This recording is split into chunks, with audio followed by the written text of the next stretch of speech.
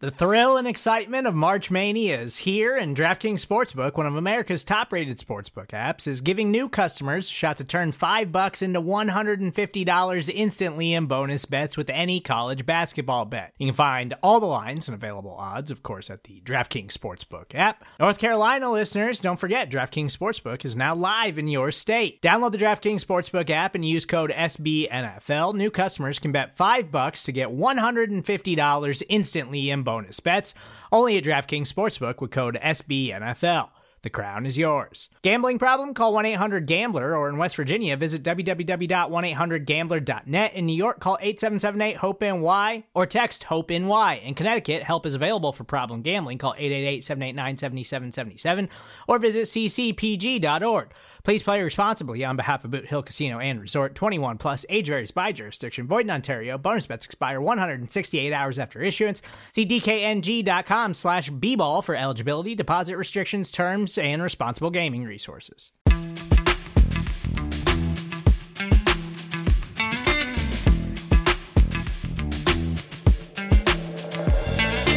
Welcome to episode we actually don't know of the Hidden Yardage. Get out of here. Hey, I got it. You are listening to the Hidden Yardage podcast. I'm Mark Lane, and it's episode 1043. For your information, Sean Martin. Yes, so Mark Lane is back, and he was always the keeper of what episode number we were on. I regret to inform him right now that when you heard me and David Hellman, LP Cruz, several members of our Blogging the Boys staff, I went and switched to the seasons, the week of the season we were in. But now order is restored. Mark, not only are you back, and it's great to have you, but we have our episode numbers back, so that feels pretty good. Yes, we do have them back. But this is in, well, I guess we still have the Monday night game, so we're completing week 12 of the regular season, if you want to keep tabs that way. But, here Dallas is at 8-3, and they're frankly at an optimistic moment, and one of the hottest teams in the NFC, which is a funny thing to say because they're not even the top team in their division. That's what's crazy about this season so far, Sean, is the Cowboys are playing some of their best football, I would say, of the Dak Prescott era, at least since his rookie season, and they're not even the best team in the division. It's crazy. And there certainly are merits to, and I've written about this on our front page, of having, that carrot to chase, if you will. That's what I've been referring to it as with the Eagles. We're going to get into later in the show kind of the upcoming schedules for both those teams, and they definitely tell a different story, not only based on who the opponents are, but the way the teams are playing then going into those games. And, the same conversation we had last year with the Cowboys of did they peak too soon? Was their best football behind them by the time they hit the playoffs? All that was certainly the case, and I think we're getting close to having to have that conversation with the Eagles, where the Cowboys could really, if they do it correctly, could benefit from, having this season-long chase of not hearing right from the jump like they did last year how great they are and how good everything is.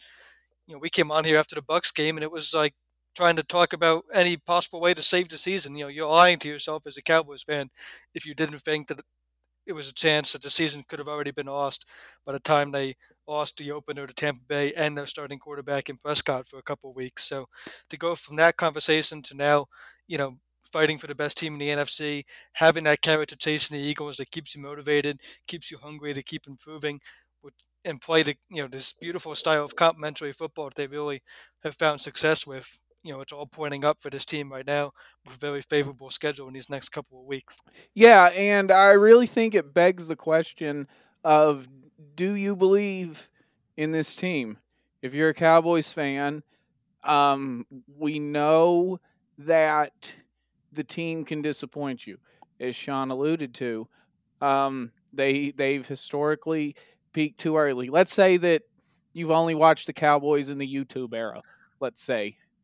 I mean, what you know is that Dallas peaks too early, and then by January, they're exiting early in the playoffs. I mean, arguably one of the only teams that had a shot to go further, which is why the Dez no catch was so heartbreaking, was the 2014 team, because they could play with anybody, and they were absolute road warriors. That was their only road loss of the season.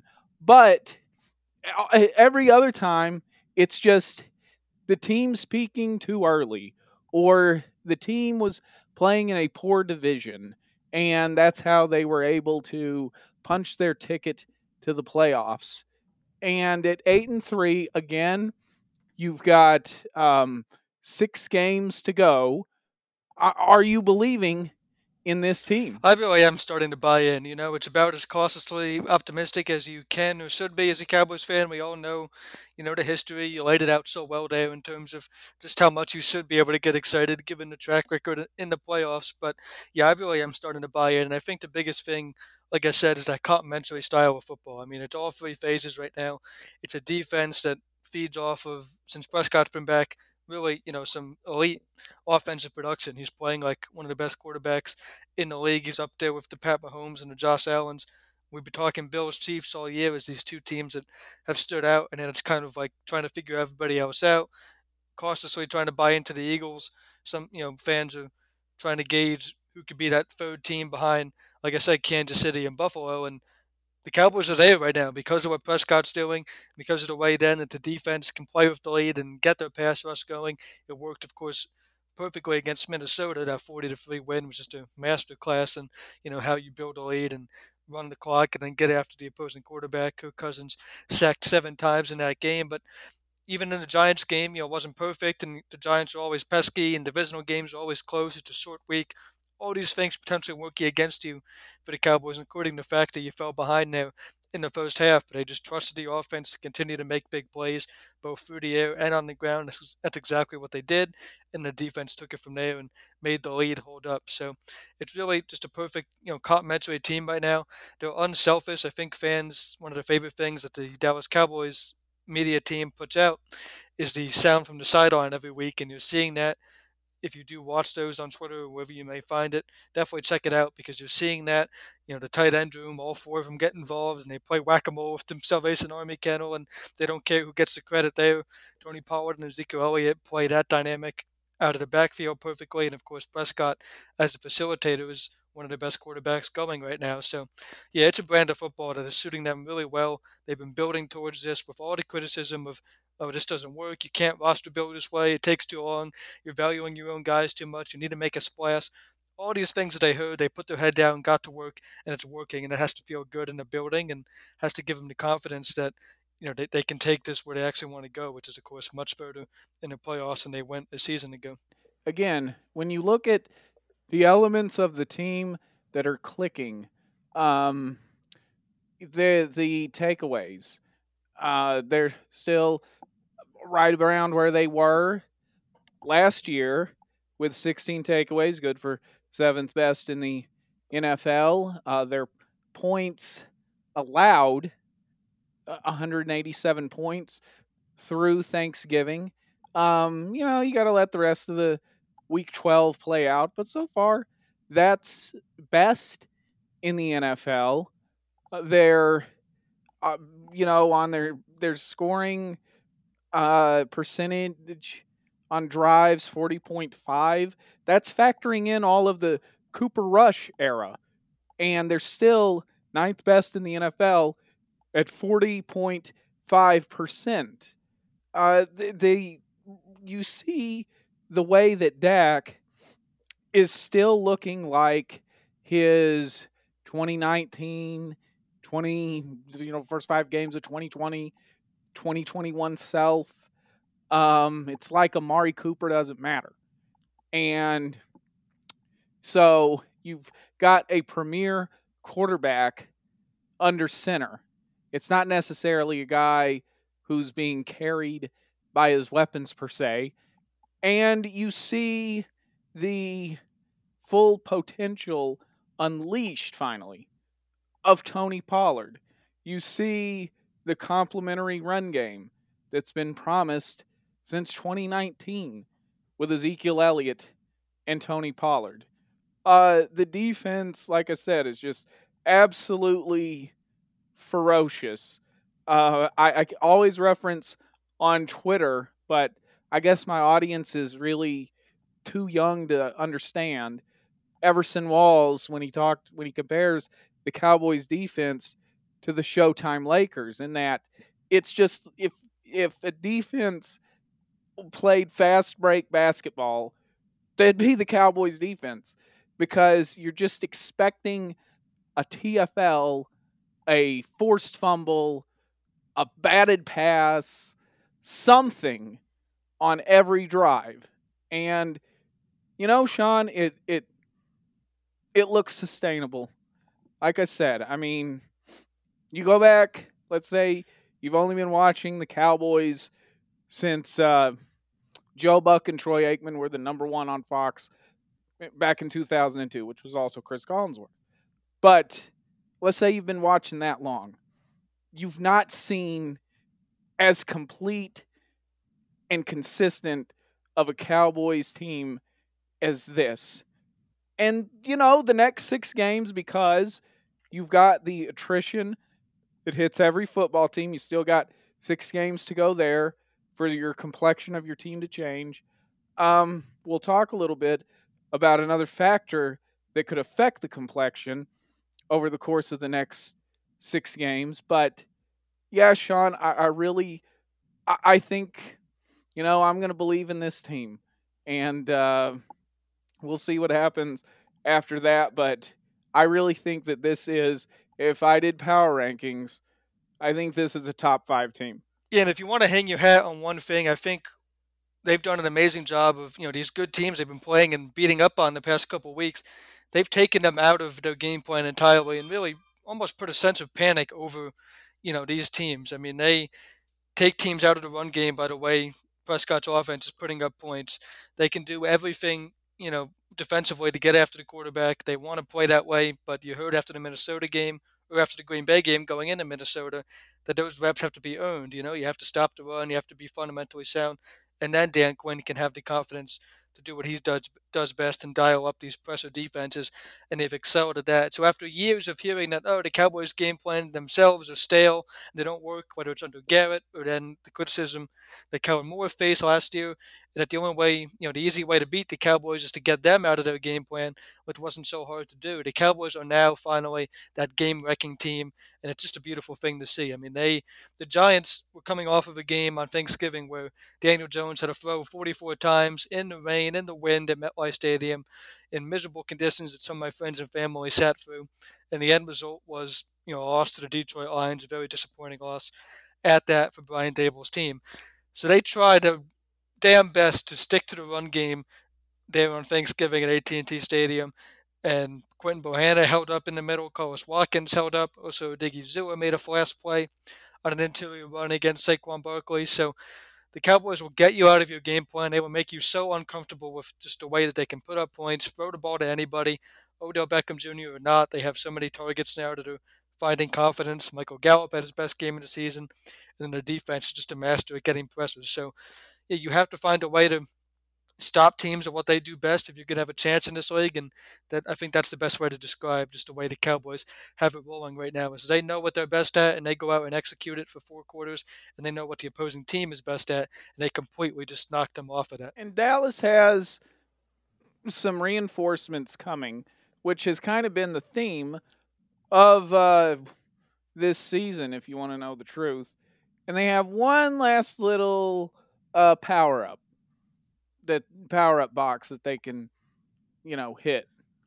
And that's Tyron Smith coming back now. Jerry Jones last week on 105.3 The Fan on Tuesday said that Tyron Smith is a left tackle when he returns. No kidding.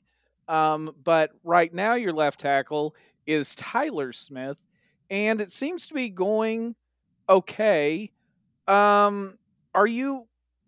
And he struggled a little bit. The rookie has. Are you eager to see Tyron Smith replace Tyler Smith in the lineup? I think I am mainly just for the reason of this is a point I've been making on this show, back when, you know, the last time we were still recording and even before that and on our site. And it's that, the Cowboys have really been benefiting this season from, and you never wish for injuries and you don't want to deal with injuries, but you know you're going to have to anyway. But they've benefited from the way that they forced some of the lineup changes and forced Kellen Moore to adapt. And, that's forced them to have different iterations of this offense. You can't just line up and play the same offense with the same players or not for 17 weeks and expect it to work. And that's kind of what the trap they fell into last year. And it didn't work out at all down the stretch of the season in the biggest games. And it didn't work in a playoff game against the 49ers, to say the absolute least.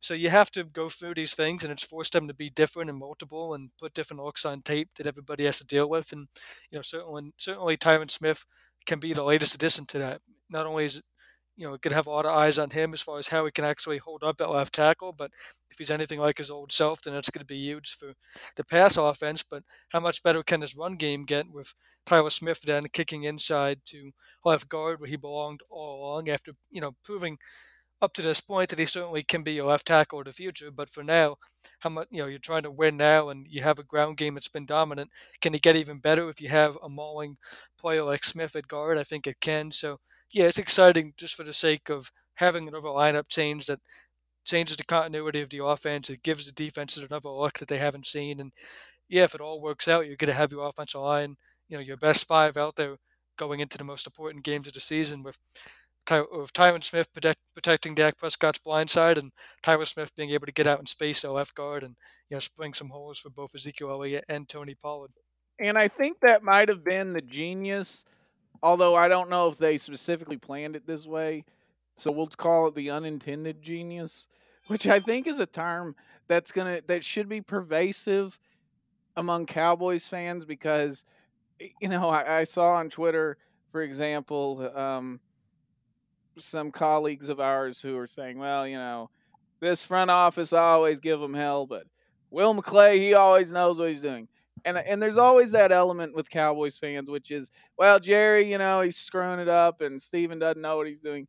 But then they go on to compliment something about the roster, and it's like, how could both of those things be true? And I think that's why is because of quote unintended genius unquote. You heard it here first on the Hidden Yardage podcast.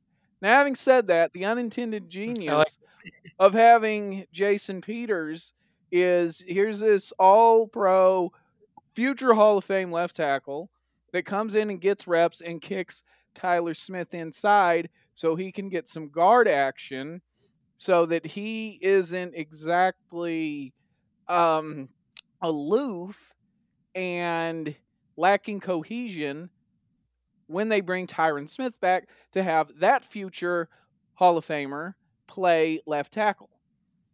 And I think that's partly, like I said, the unintended genius of having Jason Peters on the roster. So, yeah, I think that the way that this team makes decisions, I think Tyron Smith comes back at left tackle, no questions asked, and Tyler Smith is kicked inside at left guard. An offensive line is probably at the top of the list of, I've talked about the unselfishness of this team being a really good quality for them, trying to win in the playoffs going forward. And, it's easy to fall into not having that mindset at, skill positions like receiver, even tight end, though, and running back. They've handled it well. But offensive line, these guys just don't care. They're a cohesive unit that all they care about is, having the five guys on the field who are going to keep their quarterback upright and, be able to wear on teams in the run game. And that's exactly what they've done. So Tyron Smith is such a veteran, so respected not only around Dallas but in the league that you know certainly you don't have to worry about any issues there as far as getting him back in the lineup. And if he's able to perform and play well and play on an every snap type of basis, then yeah, you are going to have your best five out there for these big games down the stretch and for the rematch against the Eagles on Christmas Eve. Against a defensive line that could certainly cause some problems. Yeah, and I think that's where it's going is, like you said, I mean, I think that they'll probably just go with Tyron Smith at left tackle. And, the Jason Peters move was one that people wanted to see made throughout training camp, but they didn't exactly make it. Or, they wanted to make it as soon as Tyron Smith went down. They waited until, after preseason to go ahead and make that move. Just one of many puzzling moves, head scratching moves that the front office has made at this point in the season. Sean, it's 8-3. There's excitement. There's consistency. Was the front office right with their free agency moves that they made in letting half-ass availability go and taking a pass in free agency and then signing. We like our guys. As we remind our audience, that was almost the name of this show. Do we like our guys? Monica from Stephen Jones there, but instead it's hidden yardage. And I think the thing with this offseason is it pairs pretty similarly to what they did last offseason, and that gives us a nice, 2 year sample size of what this team is going to look like in free agency, and we can criticize or compliment it from there. So you look at the last 2 years, and yeah, it's exactly what they set out to do, and it's not flashy, but they look to just get guys who can take snaps, contribute, and then they draft so well that they know to go in and get guys there. And this year's draft class is, of course, making a huge impact so far with some more guys potentially on the way, whether it's the end of this season or not, going into next year. But, this offseason, you brought back guys like Michael Gallup, Dorrance Armstrong was, of course, thrust into the role of being a replacement for Randy Gregory. And I'll mention, some stats on that in a second. But Malik Hooker's still here, and you see him pop out on tape every Sunday. And Leighton Vander Esch has been one of your best run defenders. He did a great job against the Giants as well. And coverage, him and Damone Clark, Daniel Jones is looking for those tight ends on all those checkdowns of Parsons and Lawrence chasing after him, and he wasn't able to get those throws because of the linebackers, and that's all led to some of those pressures and sacks and big plays on Jones. Jalen Coast, of course, still being a leader on this defense. Carlos Watkins held up against the run in his rotational role there at defensive tackle, and then your outside guys. Dante Fowler is the most notable, probably, in terms of being part of that 2-for-1 pairing. Do you want two when it comes to Armstrong and Fowler? Or one with Randy Gregory? And the stats so far: Gregory's been hurt, only played in 4 games, has 2 sacks. Dorrance Armstrong has 2 games with at least 2 sacks and 8 on the season. He's getting paid $750,000 per sack if you break down the contracts, and Gregory getting paid $7 million per right now. That was from Dan Rogers, a great member of our BTB staff. So yeah, the all season it looks good this year. If you go back to last year, a lot of those guys aren't still here, but they contributed last year in the season that still went to the playoffs. So we have the sample size to know that this team sets himself up nicely in the off season. This year was based more on you expecting the NFC East to be down again, so you thought you could repeat that type of miracle with just signing these guys off the street who might not be the biggest names, but they would be more than enough to help you win a weak division again. And to their credit, it's not helping them win a weak division. It has them in the race in the best division in football. So, yeah, a lot of credit is due for the way that this team just stuck to their guns, trust what they do well in free agency, trust what you do in the draft, and it's working to an extent where they might feel like they're good enough to go make that all-in move, like we talked about in our first ever episode of this. How do you be more like the Rams? Every team needs to be more like the Rams. Well, how's that working out for the Rams right now? They're selling themselves. They're not playing well at all. They have so many injuries. Their core, you could say is past its prime in some spots, and they don't have the draft picks to replace it. So would you rather be them? Yes, with a Super Bowl last year, but still, would you rather be them or the Cowboys doing this thing the right way? They haven't sold their whole future out yet, but they are in a position to potentially mortgage a little bit of that future, if they feel like this is actually the team to go get them that Super Bowl, and it's looking good so far. So, yeah, the offseason deserves a lot of credit, and the guys who are taking snaps are playing a lot of meaningful snaps and not getting hurt, and they're just, that's what you need on a team to come down the stretch of a 17-game season. And I think that's where Will McClay and also director of pro scouting Alex Loomis, who by the way is the son of New Orleans Saints general manager Mickey Loomis. But I think that's really where they've they've earned their keep, because you'll notice that they provided the Joneses the data to give the Joneses the confidence to say, nah, we're going to go with Dorrance Armstrong over Randy Gregory. We're going to go with Dante Fowler as a complementary piece to that. We're going to go with Noah Brown as a replacement for Cedric Wilson because CeeDee Lamb will replace Amari Cooper, Michael Gallup replaces Michael Gallup, and then James Washington will replace CeeDee Lamb, and then Jalen Tolbert, who they draft, will become, just another piece that we can put in there to give us insurance when Noah Brown leaves or we get in trouble with the CeeDee Lamb contract. So I think that those moves that they've made in looking at players on their roster and then replacing them, with the we like our guys philosophy. I think that has paid off for them because of the data Will McClay and Alex Loomis provided. If they were wrong, then I think everybody would be singing a different tune, including you and me, and maybe the Rams wouldn't be the poster children of how to do it either, because it has collapsed for them. But that's what happened in 2019 as well. Was it collapsed on them? But they still remained aggressive and then got back into the playoffs in 2021. But I think that Will McClay and Alex Loomis deserve some credit for being able to convince the Joneses that they could comfortably let half-ass availability go and just go ahead and replenish them with low-cost guys that were already highly productive on the roster. And so much of the NFL is chasing just the latest shiny thing. The Rams won this way, so let's all go be more like them. Someone new wins it this year, it'll all shift back towards doing that. But I don't think the general fan this year yet has bought into the Cowboys. And when they do, and they start looking into how this roster was built, I mean, it's only going to be even more hype and optimism for this team because, I mean, man, right now you're asking yourself, where did Peyton Hendershot come from? Who's Jake Ferguson? Who are these receivers? And, we know about Parsons being a first-round pick and even exceeding, if it's possible to exceed expectations as a first-round pick, he's found a way.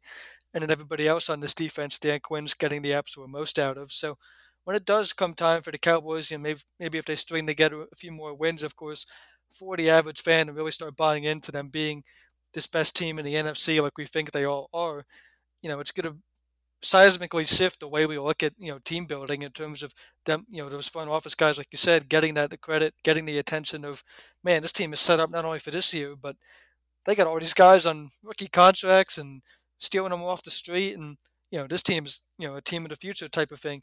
Obviously, some of that sounds like I'm getting a bit ahead of myself, and I am. But for now, they're just in such a good place as we get into, what their schedule looks like these next couple of weeks.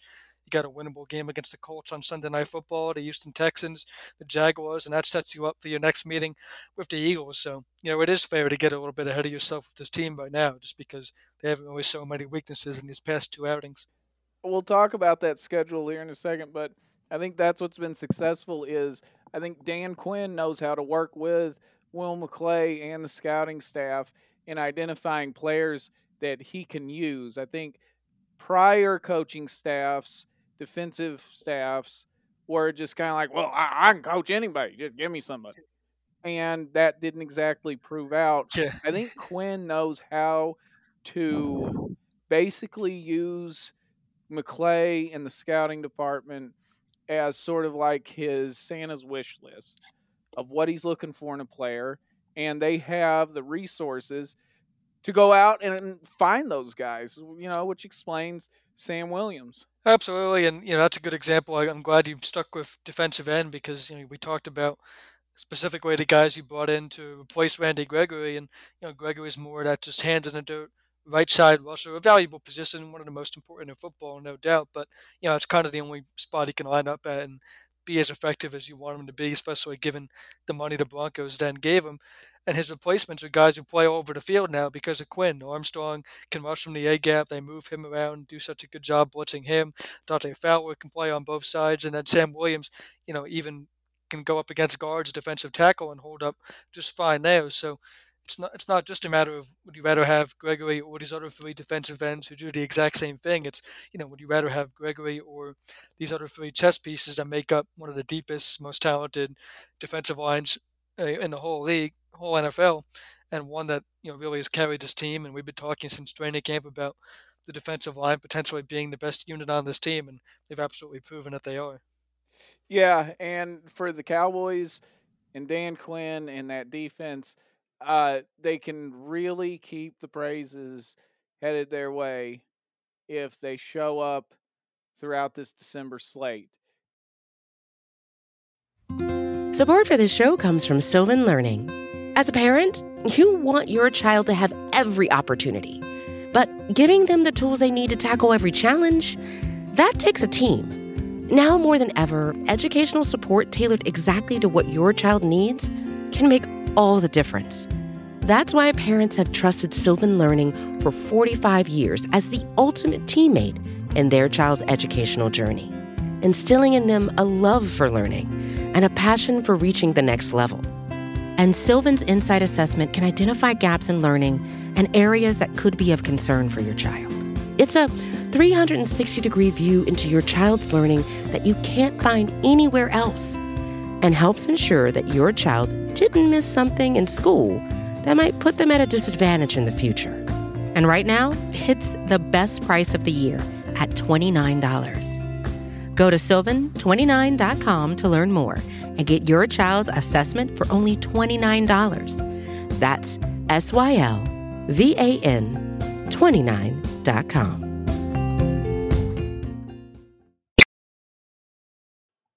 But here's my thing, Sean, is I'm wondering if you're having the same feelings, even with the Eagles beating the Green Bay Packers on Sunday Night Football. Do you think that the Cowboys can catch the Philadelphia Eagles and wrest control of first place in the NFC East? Now, I know it seems like a tall task right now. Dallas is 8-3, and then Philadelphia, they just moved to 10-1 with a win over the Packers. But check this out. With the Eagles' next 3 games heading into that contest with Dallas, they have Tennessee coming into the link. Then they begin a 3-game road trip starting in week 14 at the New York Giants, who aren't a slouch. And that's a 3-game road trip.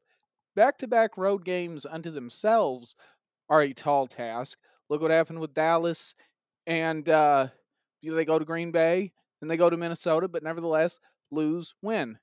So you figure they could, if they drop at least one game of the next 3 games that they're playing, and then Dallas wins their next 3 games. They have the Colts on Sunday night. They have the Texans coming in to AT&T Stadium. Then they go to the Jacksonville Jaguars in Week 15.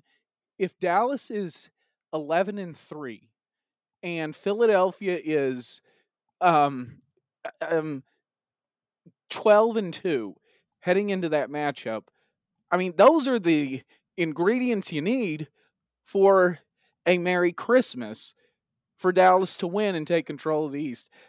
Is this pie in the sky? Is this just as sugar plums in the fans of Cowboys fans' It heads? certainly gets harder after tonight. The Packers, of course, didn't do you any favors. They lose this game in Philadelphia, 40-33. That score probably not all that indicative of how the game actually played out. The hype was already building before Sunday Night Football even signed off with, Collinsworth and all those guys really just having every graphic and every possible way to tell you that the Eagles are well on their way to this 1 seed, and barely even mentioning the Cowboys, and more so mentioning the Vikings in terms of being that team in the race with them. But they did so to schedule. You already highlighted the Eagles' schedule. For the Vikings, they have to play all their division rivals still on the road again. They have to play the Jets, who have a little bit of momentum now after what they did on Sunday with Mike White. So certainly not out of the question to think that Kirk Cousins and the Vikings could have that slip up game, or that any team could have that slip up type of game. But yeah, the Eagles got back to form in a big way. I mean, the rushing yards were just absolutely ridiculous today. Sunday night jumps off the page to you. They went and ran for 363 yards. That's way more than a previous season high this year, which was 216 way back in week 1 at the Lions. And part of that was just that game being so high scoring. They won that game at the Lions 38-35. So, these games all play out differently, but the Eagles had to kind of look themselves in the mirror a little bit after last week against the Colts. They were being doubted. They had to come from behind against the Colts team that they should have handled.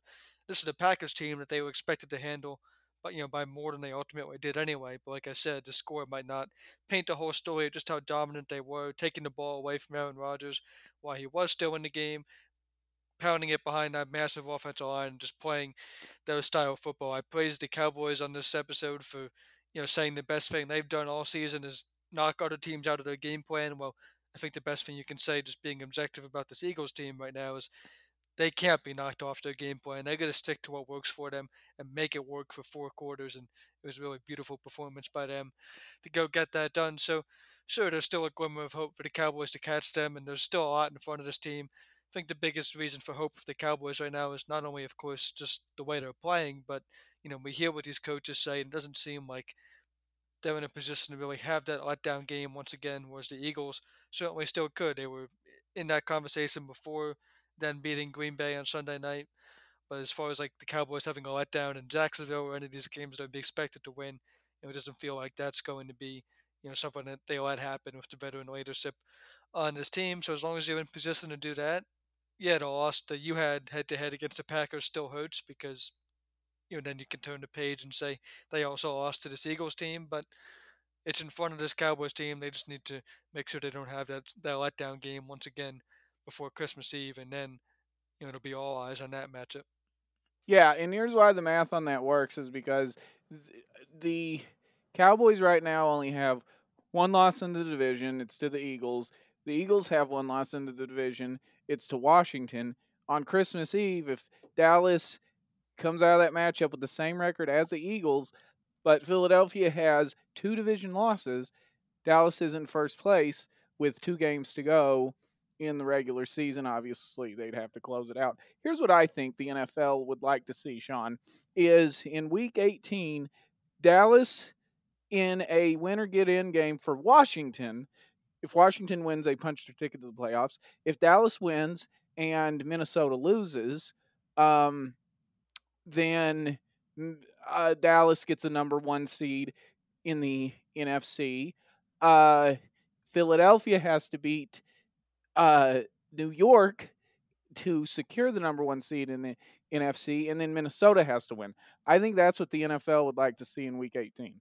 Oh, no doubt. I mean, Giants seem to always get up for those late season games, no matter what their record is, and it's looking like by the end of the year, it's not going to be, of course, what the Giants thought they might be, just based on how they played much earlier in the season. So, yeah, they'll still be up to play with potential spoiler role if that's all they're playing for at this point. But how about the fact, Mark, that if the playoffs started today, all 4 NFC East teams would be in the playoffs, and that's such a compliment to the Cowboys, who we said all offseason, the only reason this team building strategy works because of depending on the division being down again and getting those potential 6 easy wins again, and Prescott being the best quarterback. That's all great, but it doesn't work when you get into the playoffs against really good teams. Well, here we are talking about them fighting for the number 1 seed in the whole conference to come out of a division that features 3 other playoff contenders right now. So, and if not contenders, playoff teams to say the least. So, yeah, it's a great division to be fighting for, and you know, something I've gone back and forth on, written about at bloggingtheboys.com is,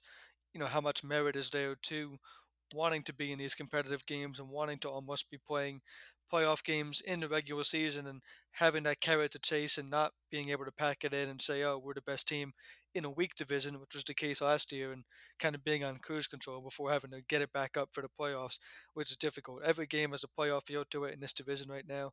Even this Eagles-Packers game had a playoff feel to it. Why Rodgers was still out there, and the Eagles showed that they can be that resilient team that can get a win. So they just have to keep taking care of business before that matchup in Dallas, just like the Cowboys have to. Indeed. All right, Sean, let's go ahead and get out of here. And but before we do, let's take a look at some Cowboys birthdays. On Tuesday, turning 52 years old, is Joey Mickey. He played tight end for Dallas in 1993, and I chose him for his name because it sounds kind of funny. Like, hey, Joey Mickey, what are you gonna do? You gonna go out and just be a run blocking tight end, or you gonna catch a pass? Hey, so Big New on Jersey Wednesday, Italian restaurant vibes there or something. yeah. You just wait till I get a pork roll sandwich. You can find one in Ohio, so you got really no excuse right now. Oh, you think I can find? I bet you can. You Yeah. think I can find one I in will do Ohio? some research for you, and I still want to meet up in Dallas and get that done. But yeah, You do that. I will go. I will go find it, and I will. you have have Waffle it. House there. I know that Okay. for a fact because I went to one near Bowling Green's campus, and we won't talk about that. But Okay. All right. And then on Wednesday, Larry Brown played cornerback for Dallas from 1991 to 1995, and also in 1998 he turns 53 years old. The Super Bowl 30 MVP. Sean.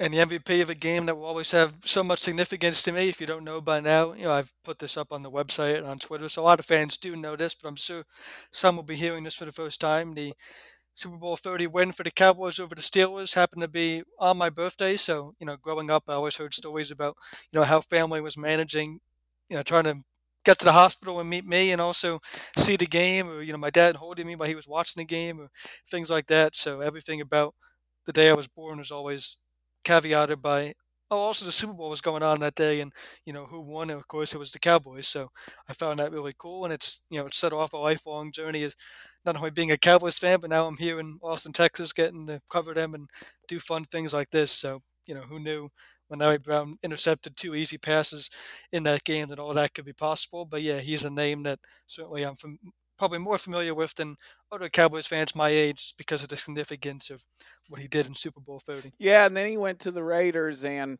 I thought it was funny. He guest starred on Married with Children after that, after he won Super Bowl MVP, and then in the show, he gave Al Bundy his Super Bowl ring for nothing, just for like $20 or something, or a cheap knickknack. It was funny.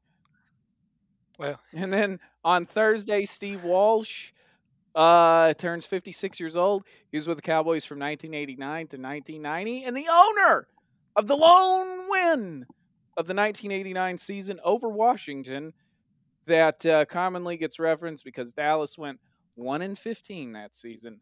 And also on Thursday, the greatest running back who never was in Cowboys history, none other than Darius Jackson. He was with the Cowboys from 2016, came back. It could have been in 2018 through 2019. He turns 30 years old on Thursday, Sean. Darius Jackson! why does that make me feel really old that he's 30? Anyway, is there a better example of a player that hits on the theme we've talked about before in terms of, the training camp hype of, oh man, I have this player that can use in all these ways, best shape of his life, and then it doesn't work out. And he was kind of that guy. There was so much excitement for him on kickoffs, and Cowboy special teams is not what it is now under John Fossil at the time he was drafted. And, like we said, this Cowboy staff right now is getting so much out of their players, getting them all to play to their potential. Past staffs really did not do that at all times. And Jackson was a player that potentially kind of hurt from that a little bit. They just never got his full skill set going. How much that's on him as well for just not developing, and things like that can be discussed. But yeah, never worked out for him here. But as we know, running backs are a very special position in Dallas because if you play it, even for a preseason snap in a Hall of Fame game, your name will always be remembered on social media and things like that. So, yes, he is Cowboys legend Darius Jackson, and he has earned that title because he played running back here. And I think what Darius Jackson represents is really the greatness of where NFL fandom is right now. Because you had so many people who I don't even think it's fair to call anybody armchair quarterbacks anymore. I mean, there's probably armchair quarterbacks, but there's really, guys who study a lot of data, watch a lot of game film, pay a lot to look at the All 22 and everything, and really come up with just well thought out, concrete arguments for guys like Darius Jackson from the information they have. And they're like, hey, I think he can do this. I think he's going to be good, blah, blah, blah. But then you have what we don't have access to, and that's the coach's film of practice. That's how guys behave in the locker room. That's how guys carry themselves around the facility, which is something that Jason Garrett would mention in his press conferences, which is, hey, we look at these guys, how they carry themselves in the hallways here at Valley Ranch and, later the Star. And I think all of that went into why they're just like, nah, we're going to pass on Darius Jackson. But when you only have what the fans were able to see, is like, how could they not give this guy a chance? Oh, they blew it. Darius Jackson walks so Tony Pollard could run. Let's not forget that. There we go. There we go. Hey, Sean, it's been great getting back here to the Hidden Yardage podcast. You and David did a great job. I'm very appreciative of how David stepped up to the plate, and I'm very thankful, and it is so good to get back and really just chop it up and talk about it because so many things have happened with this team, and I haven't been able to, to express any of it. So it's been great. Absolutely, Mark. So great to have you back. Sometimes things in life are bigger than football, so you have to prioritize and step away. But Cowboys fans are so committed, so loyal, and there is so much to talk about right now that no matter what's going on, you got to try to make time for this team. They're exciting right now, and so that's what our listeners do, and we sure do appreciate it. And on a personal level, this has been a show to, of course, talk football and Cowboys, and we do that. But it's also been a platform for everything from talking about my favorite diners to go to back in my home state with Jesse Holley, who's also from New Jersey and former Cowboys receiver, and a platform to talk about what it's like going to Kenny Chesney concerts in Montana. So all kinds of fun things that we've covered that we can now get back to. So definitely looking forward to that. Yeah, Sean mentioned all the stuff he does, which means we don't talk about what I do unless it's the pursuit of a pork roll sandwich. That we can talk about. But no, for real, well, you find like one. I said, Ohio is going to make it happen. So you find one in Ohio because at least I'm in the right time zone now, Sean. So at least I'm in the I right want to see time. the FanDuel. Someone out there's got to have a FanDuel ticket of who was going to record an episode of Hidden Yardage in the Eastern Time Zone first. Me, the lifelong, up to this point, New Jersey native who now resides in Austin, or you. So now you're in Ohio and it's Eastern Time. The only chance, if you're still there over Christmas, we might actually get a double Eastern Time Zone now because I am planning on being back home for Christmas. So I might be in the New Jersey/Delaware tri-state area, and if you're still in Ohio, then we'll get a double Eastern Time Zone. So Well, I got to tell you, Eastern Time Zone's great for the Jerry stuff, for example, because back in Central Time it was like, oh, it's 8:30, I gotta get up. Ah. But now yeah, it's like, oh, Jerry's at 9:30. Wow. Or even it's when pretty brutal for Steven, night games, though. yeah, it's like, or Steven on Fridays. Oh, he's 4 o'clock. I've got all the time in the world. So on that aspect, Eastern Time's great. But then when I'm watching the primetime games, it's like, oh my gosh, it's 10:30 at night and it's the third quarter. Are you kidding me? Yeah, I still feel that way watching some of the primetime games in Central just because I get up early for my full-time job. So, but it is an improvement over Eastern. And, I can remember plenty of family members falling asleep during some of those late night games and ended up having the TV to myself while, somebody's sleeping in the armchair next to me because it's late and the game is still on. For sure. All right. You can follow me on Twitter at The Real Mark Lane. Follow Sean at Sean Martin NFL. Subscribe to us on Apple, Spotify, TuneIn, and Stitcher, the Hidden Yardage podcast. And we're wrapping it up. Episode number 1054. No. Yeah. 10. Yeah. 10. Sure. 40. Whatever. We're wrapping it up. So there it is.